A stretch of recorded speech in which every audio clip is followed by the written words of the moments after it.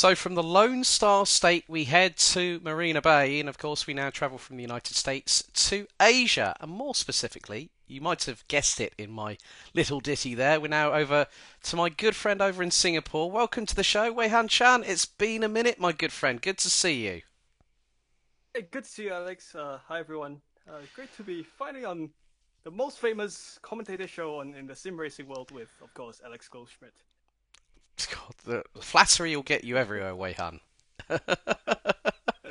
But Wei Han, if you could introduce yourself to the audience at home, please.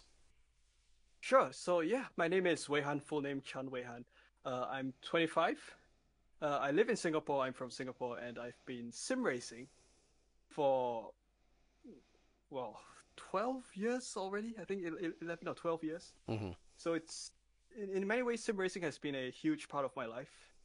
And it's kind of brought me to many places that I never thought I would have imagined. A lot of life experiences and friends made and lessons learned. Yeah. True, especially with your most recent European tour, where you caught up with an alumni, not just of AMX Global, but also of Commentators Corner. Managed to visit the Italian stallion himself, Mr. Marco Barbanero, which was great to see you guys um, meeting up and just talking.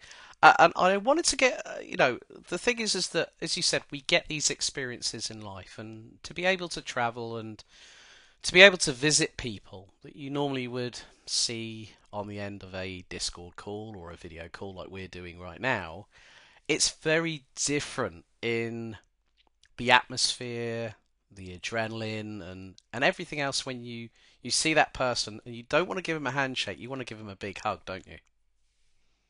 Yes, and that was exactly what happened when Marco appeared in front of me, in front of the room that I was at. I opened the door and straight away he jumped in with a hug, and that was the best hug I've I've had in a long time. And yeah, you're right. I think sim racing is one of those.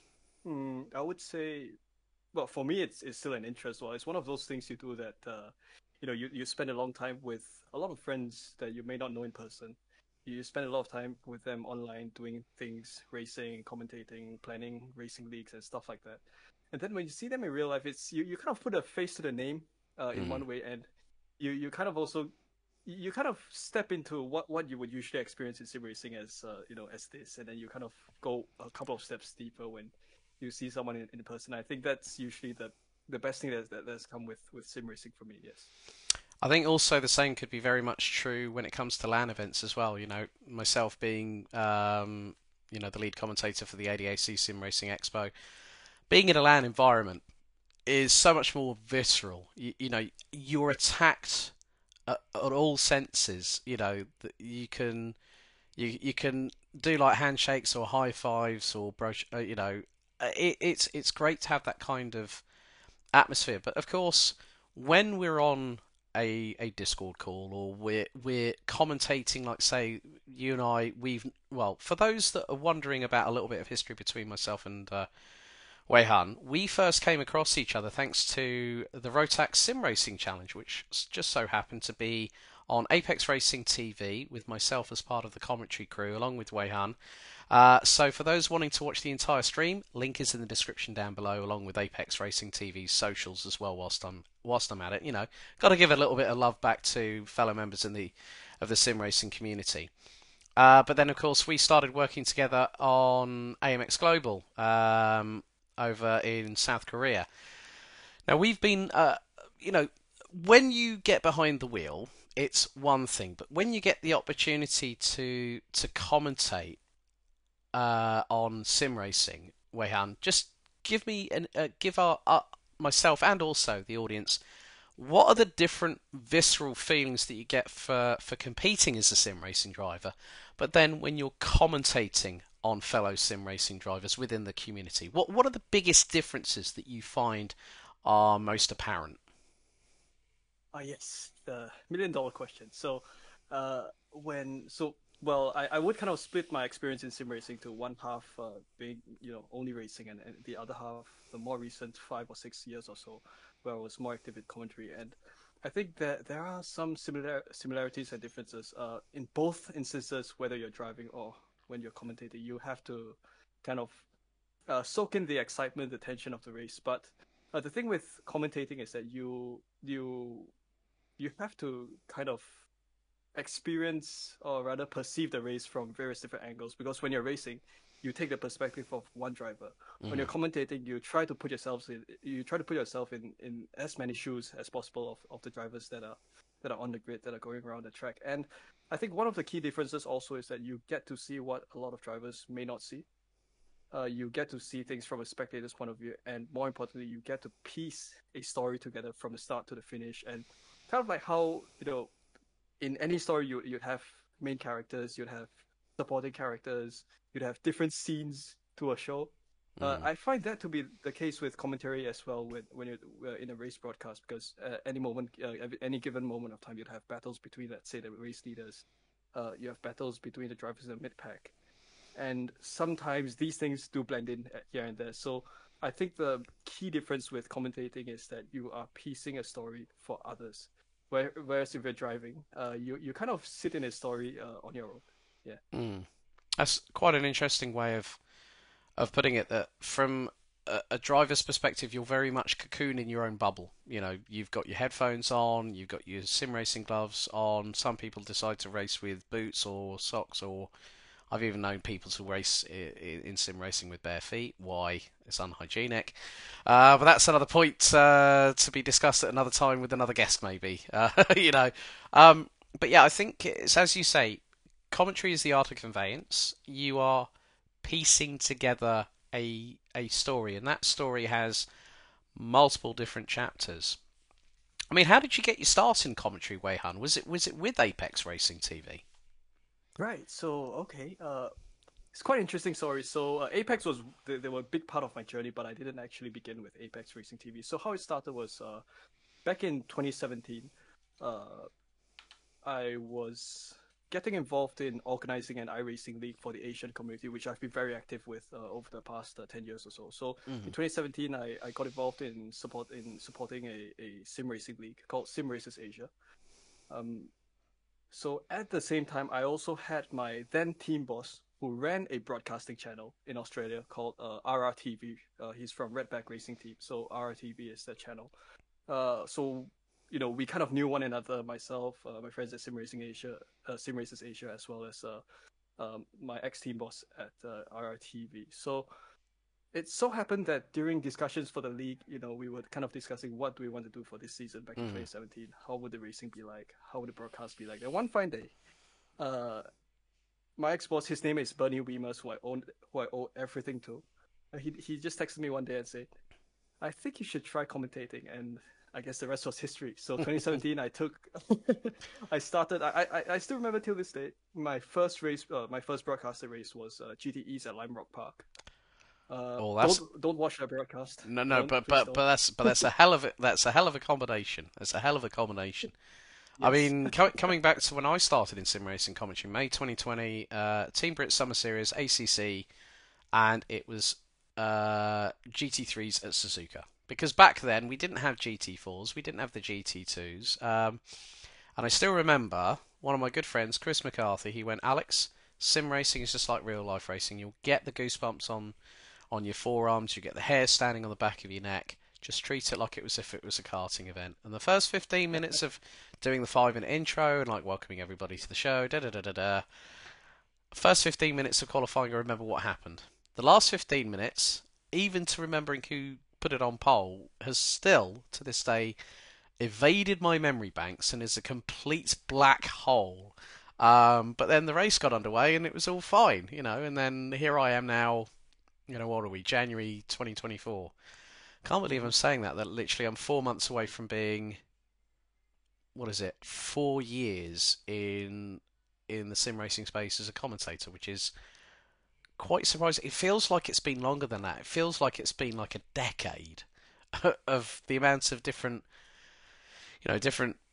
sim racing competitions, different sim racing leagues. But yeah, you said that you've been involved within sim racing for more than 50% of your time on this earth. I mean, how did you first get involved? Was it mainly sort of like just what was your setup at the point as well? Because we're talking like mid mid the first decade of 20 of the Well, 2000s, aren't we? Effectively. I actually started in 2011 when I got a birthday gift from a friend. With I got a GTR 2, the simulator, but it came in a CD. So that was my first simulator I played with my keyboard. 1 year later, what happened was Intel Extreme Masters, which was an esports tournament back then. They came to Singapore. They had a esports event, and they had some iRacing setups there. And what happened was, with those iRacing setups, they gave away promo codes for membership. So I went there, I tried iRacing, I got a promo code for membership.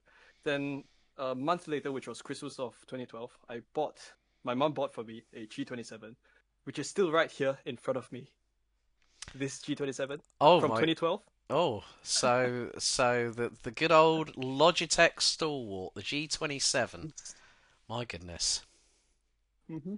And it's still and it's Yeah. still and it's So still and it's still fully operational as well. yeah, this is my main wheel that I race. Folks, it just goes to show Logitech do good products. Get yourself a G27 and like Wei Han, you can use it for over a decade. Yes.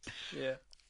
Then maybe I'll just walk you through, a little bit more about how I started sim racing. So, Yeah, sure, go for it. I got started to get active in iRacing in 2013. That's when I joined the community that I mentioned earlier on, Sim Racers Asia, which was where I got to know a lot of friends from across Southeast Asia, East Asia, and even Australia as well. So that was kind of how I got really active into the regional sim racing community, mostly centered on iRacing back then. Uh, spent a couple of years racing with them. I'm still active with them till this day. Uh, spent a couple of years racing with them. I've also raced with various teams in the Australian iRacing community.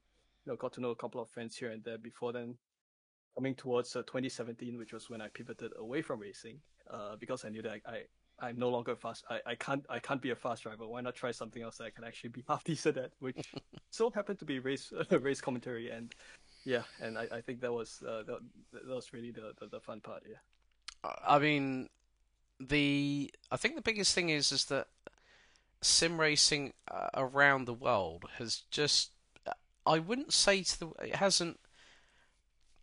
A lot of people like saying when we hit the pandemic and everyone was locked in their rooms or whatever and only able to go out. I mean, it was so draconian in some places you weren't even allowed out of your house or your apartment. I mean, especially in Yes. China and Yes. certain Asian nations as well. It was quite hefty from what I understand from, if I remember correctly, with regards to Singapore. It was quite draconian in the lockdown procedures that they had, but it really brought the sim racing community so much more together.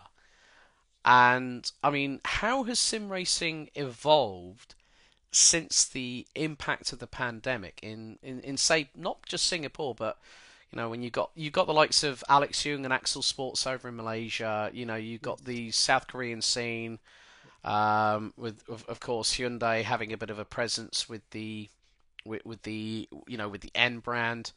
And Japan, we've always known that Japan has been very very big into their games, but they tend, a lot of the sim racing now is becoming more prevalent. We're seeing some big names. I mean, like say for example, Philippa Bakida is one name that I'll throw into the conversation. Very very credible driver from Australia, has represented Australia at the SRO Motorsport Games a couple of years, just over a year ago at Circuit Paul Ricard in person. It's great to see. I mean, how has it evolved over in Asia, but in particularly where you are in Singapore? How has sim racing sort of evolved since the pandemic? Well, I think sim racing has become more prolific, more popular across the board, wherever you may be, as long as you're in markets where you have access to internet or like computers in general. So, I would say that so basically what happened in 2020 was obviously pandemic happened, as you mentioned, and sim racing kind of grew. But exactly how much it grew, that was the interesting part, because in the second quarter of 2020, from April to June, sim racing experienced 2 years worth of growth within Hmm. 3 months. That was what propelled sim racing so far up. And very quickly, uh, it happened that a lot of brands, not just automotive brands, motorsports brands, and also various other brands, they kind of wanted a slice of the pie as well. So a lot of these private sector players came into sim racing. Uh, that was, I guess, one of the main contributors to growth, and I think finally sporting bodies kind of saw that sim racing was, in many ways equivalent to motor racing. You're able to kind of participate in motorsports, but just do so in front of your monitor screens, and you can kind of experience what racing drivers will experience, but for just Mm. a fraction of the cost and with just a fraction of the resources required. So, specifically in Asia, because let's face it, here in Asia, apart from Japan, apart from yeah, perhaps apart from Japan, motorsports hasn't really been that big of a thing in Asia. So we've always been kind of a few steps behind you guys in the Americas and in Europe. Mm, but there is still quite a strong following, especially for some of the other more accessible sim titles like Assetto Corsa, ACC, or even R Factor 2 as well. So you would kind of see the Asian sim racing strength to kind of lie outside of iRacing in Hmm. those platforms. You would also kind of see that I would say that in in some ways what we perhaps earlier on in the previous decade, maybe we did really have that many talents of sim racing from Asia, but within the last 6 or 7 years, we did have quite a lot more sim racers, kind of surface from specifically from this part of Asia where motorsport isn't really as prevalent. Yeah, so that was definitely interesting to see, and most importantly, it's about sim racing. It's about enabling the passions for enthusiasts to kind of enable them to have a taste of what professional racers sort of experience for the day job. So you can, if I were to kind of explain, what sim racing kind of would kind of mean to I guess most of us here, it's kind of you you typically, if not for sim racing, what are some other ways that you can experience motorsports? You only have like things like karting, which for us here in Asia, it's much more expensive and inaccessible. So yeah, that's that. Mm. Yeah, I actually like the fact that you mentioned about karting because there is a big event actually happening at the end of this month, the Rotax Max Challenge Asia Festival happening in Sepang, not too far from Kuala Lumpur Airport. Yeah. I mean, and I know some of my friends, Roger Young from Chinese Taipei and the island of Taiwan. He's got a crew going over there. There's international interest. There's even people from the UK, the US, Brazil, Mexico that are going to be going there because it's the first opportunity to try and grab tickets for the 2024 Rotax Max Challenge Grand Finals, which take place in Sarno between the 19th and the 26th of October. That's the thing about me, folks. When I get dates in my head, they never leave. I mean, you know about that firsthand when we were working together on the Rotax Sim Racing Challenge, and there were certain drivers that I knew, and I went, yeah, that guy's been competing in this, or that guy's done this, or that guy's done that, and I think you and I had a long discussion after that broadcast, and you just went, how do you remember this stuff? And I said, like, I don't know, I just got a photographic memory. Um, Wow. but I think like coming on to commentary style, we're all very very individual, Wei Han. I mean, how would Mhm. you express your commentary style? How would you explain it to someone who wanted to understand it? Well, I kind of prefer to wing it, without exactly planning that much in advance, because I'm not someone who does my homework. Probably not a good thing, but uh, I You're I kind of enjoy the action as it comes in sim racing, because obviously you in a race you have moments where you have a lot of action and you have moments where you don't really have much things going on. I kind of enjoy things as they come, so mm, that will kind of be my style. No, come in just not really anticipating anything, but also just kind of taking on being open to whatever that happens, and more importantly, gelling well with the co-commentator. I think that's also very important. yeah, I think we sort of hit it off really really well when we did that first broadcast, and obviously subsequent broadcasts after that. And folks, the thing is when you have a commentary duo that works well with each other. Yeah, they might trip over each other, as in they talk over each other. It does happen. I won't lie. It's happened to me many a times. Um, and sometimes it could be over the most random thing, making an opinion. Uh, actually, there's one thing I need to ask you. Do you believe in the following: commentator's curse or a fate of circumstance? Fate of circumstance. Yes, another one joining the brigade. For those, But, but, everything in life happens for a reason. yeah, you could just be talking about somebody and something happens. It's happened to me so many times. And we're both of the Lewis McGlade school of thought. So, Lewis, when we get you on the show, we're going to have a big old talk about fate of circumstance. I think that's also a really good thing, that the amount of people that have said to me, "You put the commentator's curse on me." I said, "Well, you came and told me something, and I mentioned it during the broadcast. So, hey, I can only say it's your fault on that one." But what would you say have been your highlights as a sim racing commentator? Being given the opportunities, and are there any sort of like real sort of standout moments that always stick in your mind? Well, let's put it this way. For quite a number of the races that I cover, especially the racing leagues that I do in Asia, I most of the time I know most of the drivers on the grid. So commentating someone in a sim race and knowing them in real life, meeting them in real life, that to me is one of the highlights. Hmm. Because you see someone racing on screen and then you know them in person. So that's one. Hmm. Um, Couple of instances where I did commentary in person. One or two events that have happened over the past couple of years. That would be another, because 95% of the time I'm doing broadcasts from my own bedroom. So that's that.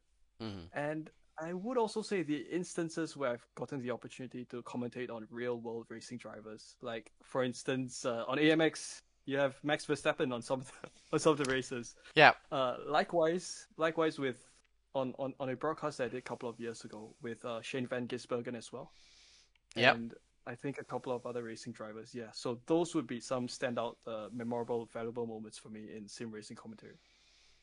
Yeah. Well, let's go a little bit off tangent here, Wei Han. Let's talk about your European trip. Now, you were away for quite a few months, weren't you, earlier on this mid part of last year, if I remember correctly? Yes, yeah. So I was in Europe in August, September, and the start of October of last year. So a total of 8 or 9 weeks. I was in Europe, mostly in Italy. So well, what happened was back then I just graduated from university, so I just wanted to disappear from Singapore, because Singapore is the most boring place in the world. I just wanted to move, disappear for a bit, and kind of travel for a bit. So I was in Italy for most but 1 week of my time in Europe. I visited a couple of places. So I was for most of the time I was based in the north, just in on along the outskirts of Milan. But I did visit some nice motor racing places. So I went to Monza to catch the Italian Grand Prix, although it was on qualifying day. So Mm. but still the tifosi atmosphere there was brilliant. I went to Modena. I went to Modena. Oh, okay. Yep. Hmm. I went.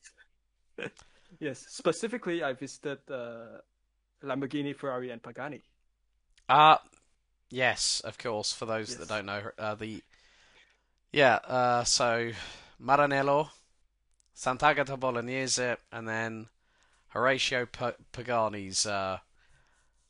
home as well. Yes. I mean, you know what? I do love Italian sports cars. I think if you are a petrol head, you've got a screw loose or a tap it short on a V12 if you don't love Italian machinery. I mean, like in my bedroom, I've got a really really cool picture, which is of a 250 GTO, a 512 Berlinetta, and another car. I can't make out which one it was, but it was one of the older ones. But they're all They're all coupes, and they all are in the traditional Rosso Corsa red back in those days. Um, yeah. So I mean, like I've seen Lambi. I was at the CrowdStrike 24 at Spa, and qualifying, or pre-qualifying before the top 20 shoots out. Even though it was raining cats and dogs, I didn't care. Like I was seeing Porsche 992 GT3Rs go down from La Source, heading down into Eau Rouge at full pelt. You know, they're accelerating.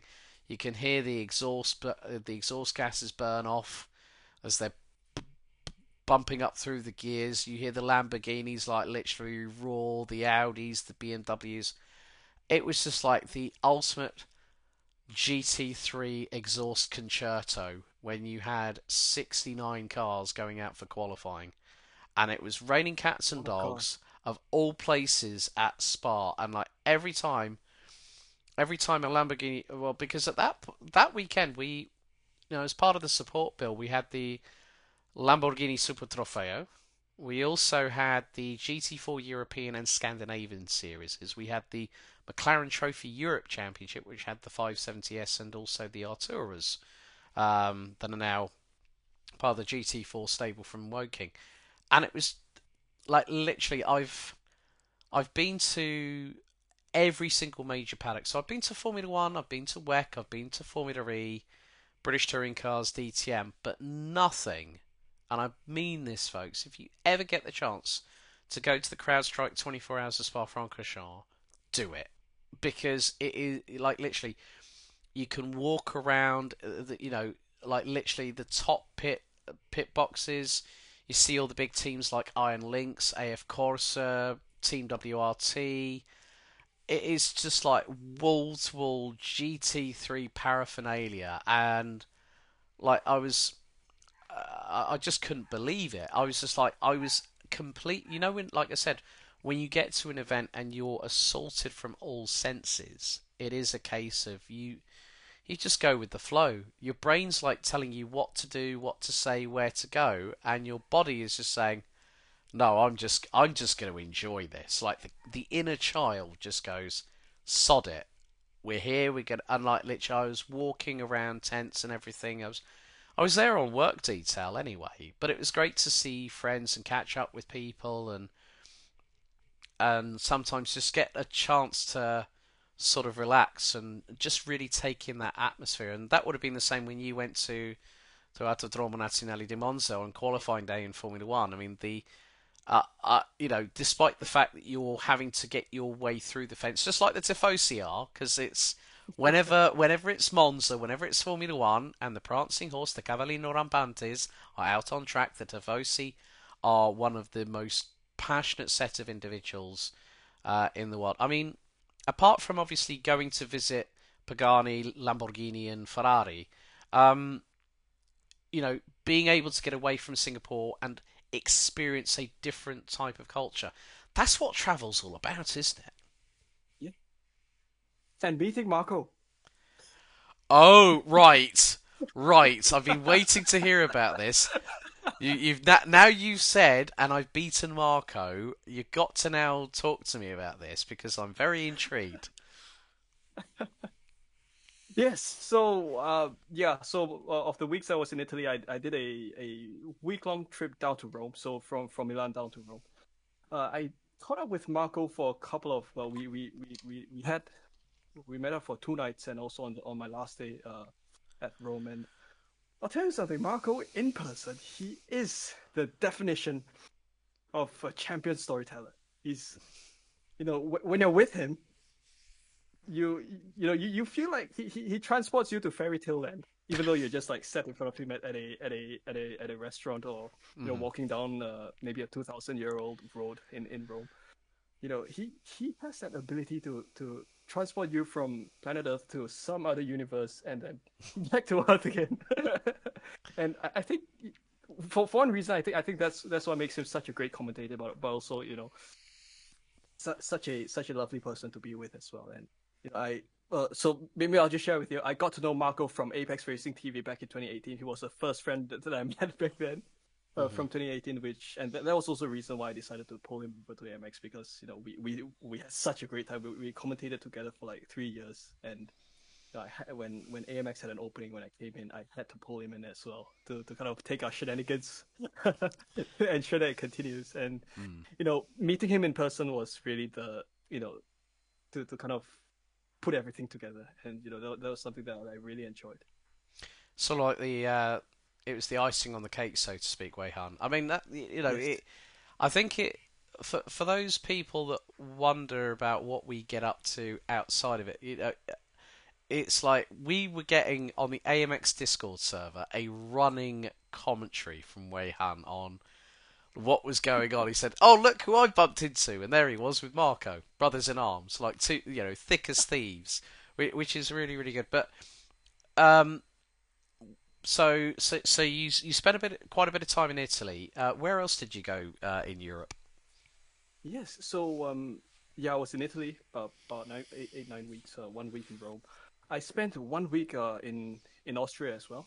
I was following my uncle, who's well, he's Dutch, so he was on a work trip to Vienna. So I followed him uh up there for a week, and then I did a day trip over to Bratislava in Slovakia, which was also interesting. So Hmm. within that short span of time that I was able to visit a couple of other places as well. Interesting places, quite nice places. I've also then on the week before I left, I went to Switzerland, the Italian part of Switzerland, over in Ticino. So that was also quite interesting. Although the most notable thing would be the price difference of espressos. So in Italy, you have espresso for €1 30 cents, but over in Ticino or in Switzerland, €2 and 60 cents. So Yeah, you'll be lucky if you pay only $25 for a cheeseburger and fries over in Switzerland. I know that from experience. That was not great when I got handed the bill. Um, but it's part and parcel. I mean, I love Italy. I think it's not just about the um, it's not just about the supercar culture, but it's also about the motorsport culture. When you look at how we're now seeing something that I think a lot of people have been looking forward to. That this year for World Endurance Championship, we have got Lamborghini and Ferrari in the LMDH category, and my godfathers, I'm so excited. We got the new Alpine 424. Shout out to my good buddy Ferdinand Habsburg, who's running with Alpine this year. And then you look at who else is in that team, Mick Schumacher. He's sort of done a reverse of what his dad did back in the day when Michael used to be part of the Mercedes Junior team, ran in the Sauber C9 Mercedes in World Sports Cars, and then transferred over to Formula One. Whereas Mick has had a little bit of, a very very successful feeder single series career. Taking the FIA F2 Championship with Prima Power Team a couple of years ago, and then coming in, um, and then having a regulation change to deal with. Everyone was expecting.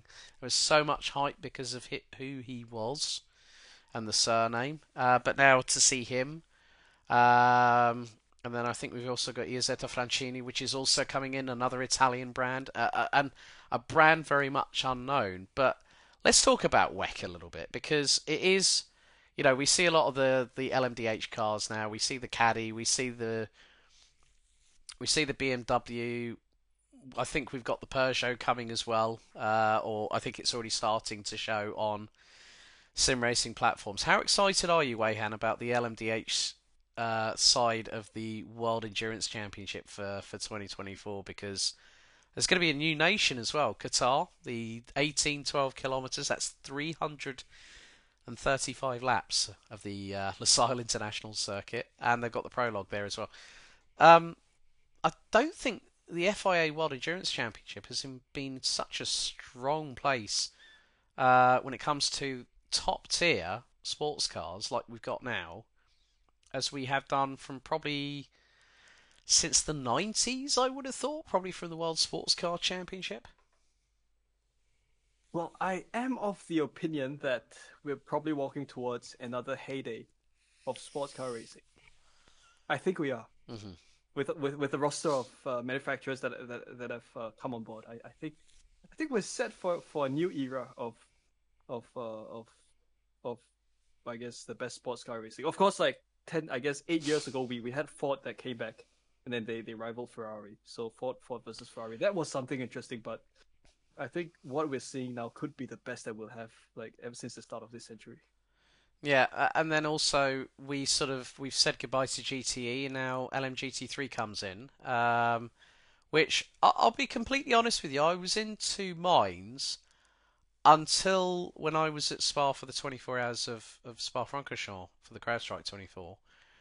And then I see in front of me, because what SRO do is that for the Spa 24, there is a big parade of every single car that is on the grid, including the GT3s.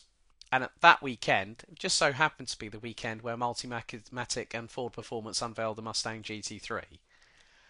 And I was working with Oru Simulators, SimuCube, and Team WRT, doing some content for them whilst I was there.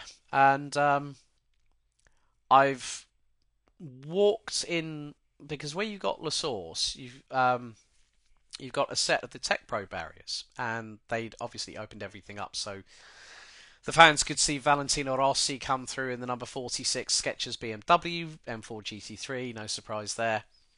So I decide to walk down and find out from an eyeball perspective how steep that descent is down to Eau Rouge from La Source.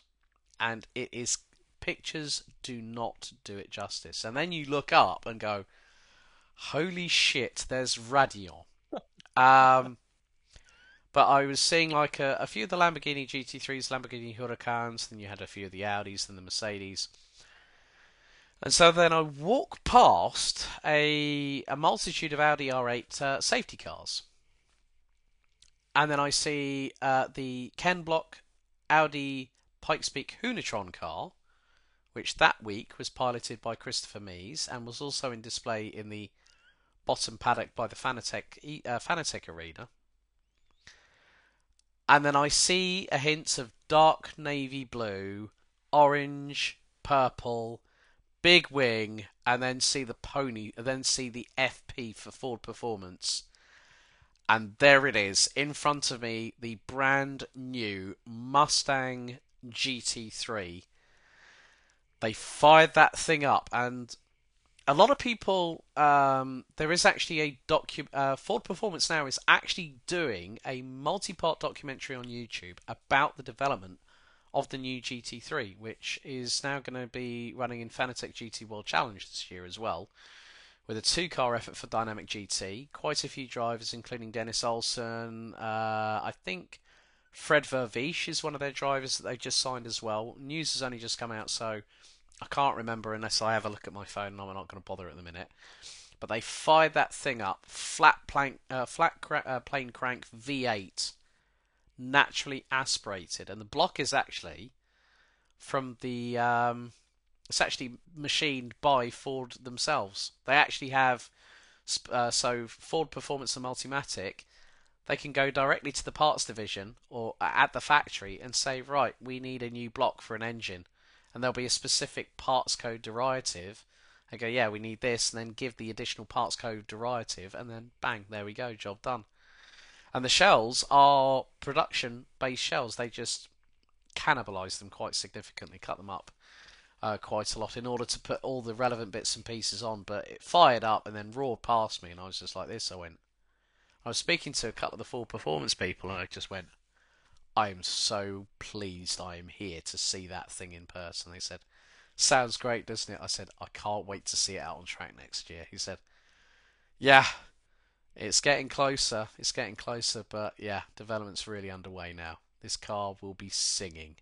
I said it's already singing, even though it's doing 30 miles an hour up the top towards the top of La Source.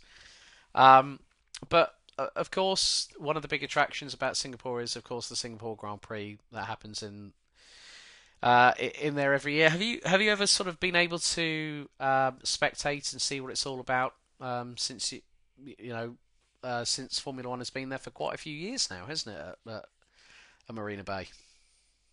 Yeah, so Formula One first came to Singapore in 2008. I was 10 then, and that was kind of like my first touch points with motor racing in general. Uh, I first managed to spectate the Grand Prix in Singapore in 2017, and I've kind of watched it.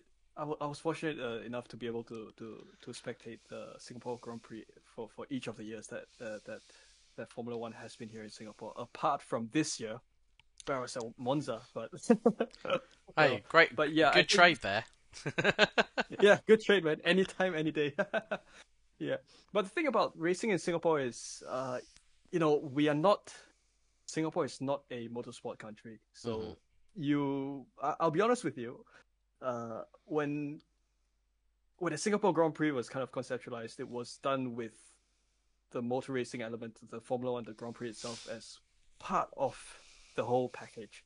So why do I say that? It's because usually with Grand Prix weekends, it happens also that you'd have celebrity bands playing, and a lot of the local fans, right? They would usually watch the Grand Prix, typically because you have big bands coming down to Singapore to play during the Grand Prix weekend. So let's say Maroon Five, The Mm. Killers.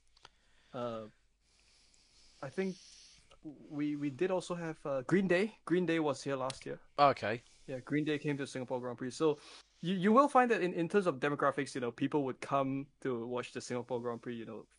Most of the time it's also because of the concerts. It's not like over in Europe where you're actually 100% into the racing, into the motor racing, and you go there for that reason. So over here, you do have kind of a diverse range of preferences. So that I think that's what kind of makes Mm. Singapore Grand Prix just a little bit different from your typical racing endeavors.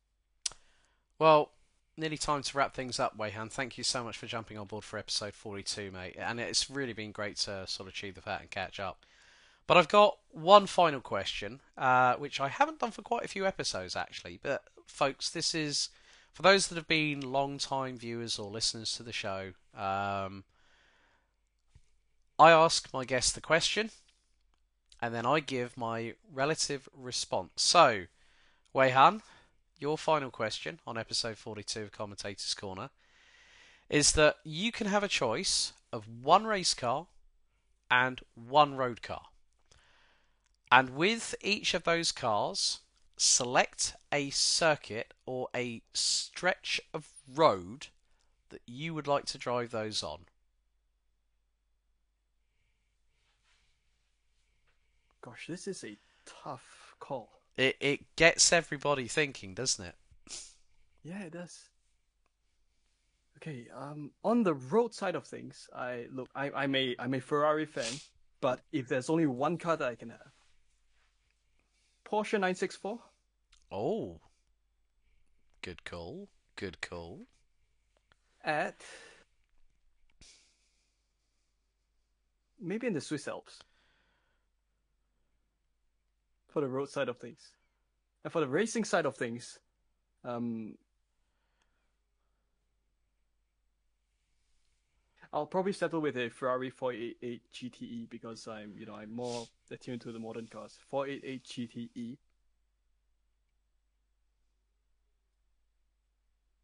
at oh gosh, this racetrack part is quite difficult to call, man.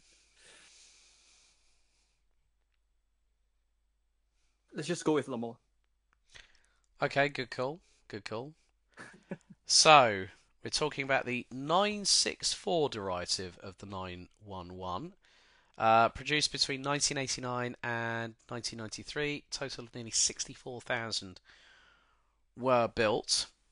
Okay, I'm going to go Porsche, but I'm going to go more modern day. I'm going to go with the current 992 derivative of the GT3 RS, and it will be around a stretch of highway that was negotiated by a certain Subaru WRX, the Trans-Fagaran Highway, which is very, very tight, very twisty, but very fast flowing.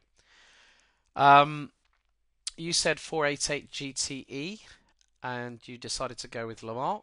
I'm going to go with its sibling that rocked up last year, but is a GT3 car, the Ferrari 296 GT3, and it is going to be at Autodromo Enzo Edino Ferrari at Imola. So, Great choice. yeah, so two great Great choices choice. from two great people. Wei Han, thank you so much for coming on the show. Um, and I will also link AMX Global's social medias down there. So TJ, Reed, Jacob, there's a little bit of love coming back your way, folks.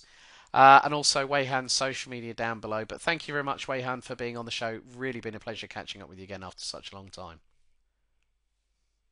Likewise, that's been Alex. Thanks so much for having me on this show. So, folks, that's it for episode number 42 of Commentators Corner. Thank you so much for watching. Thank you so much for listening on all the respective platforms: Downforce Radio, the nation's motorsport station, Spotify, Apple Podcasts, and Amazon Music. And as always, if in doubt, flat out. We'll see you next time. Goodbye.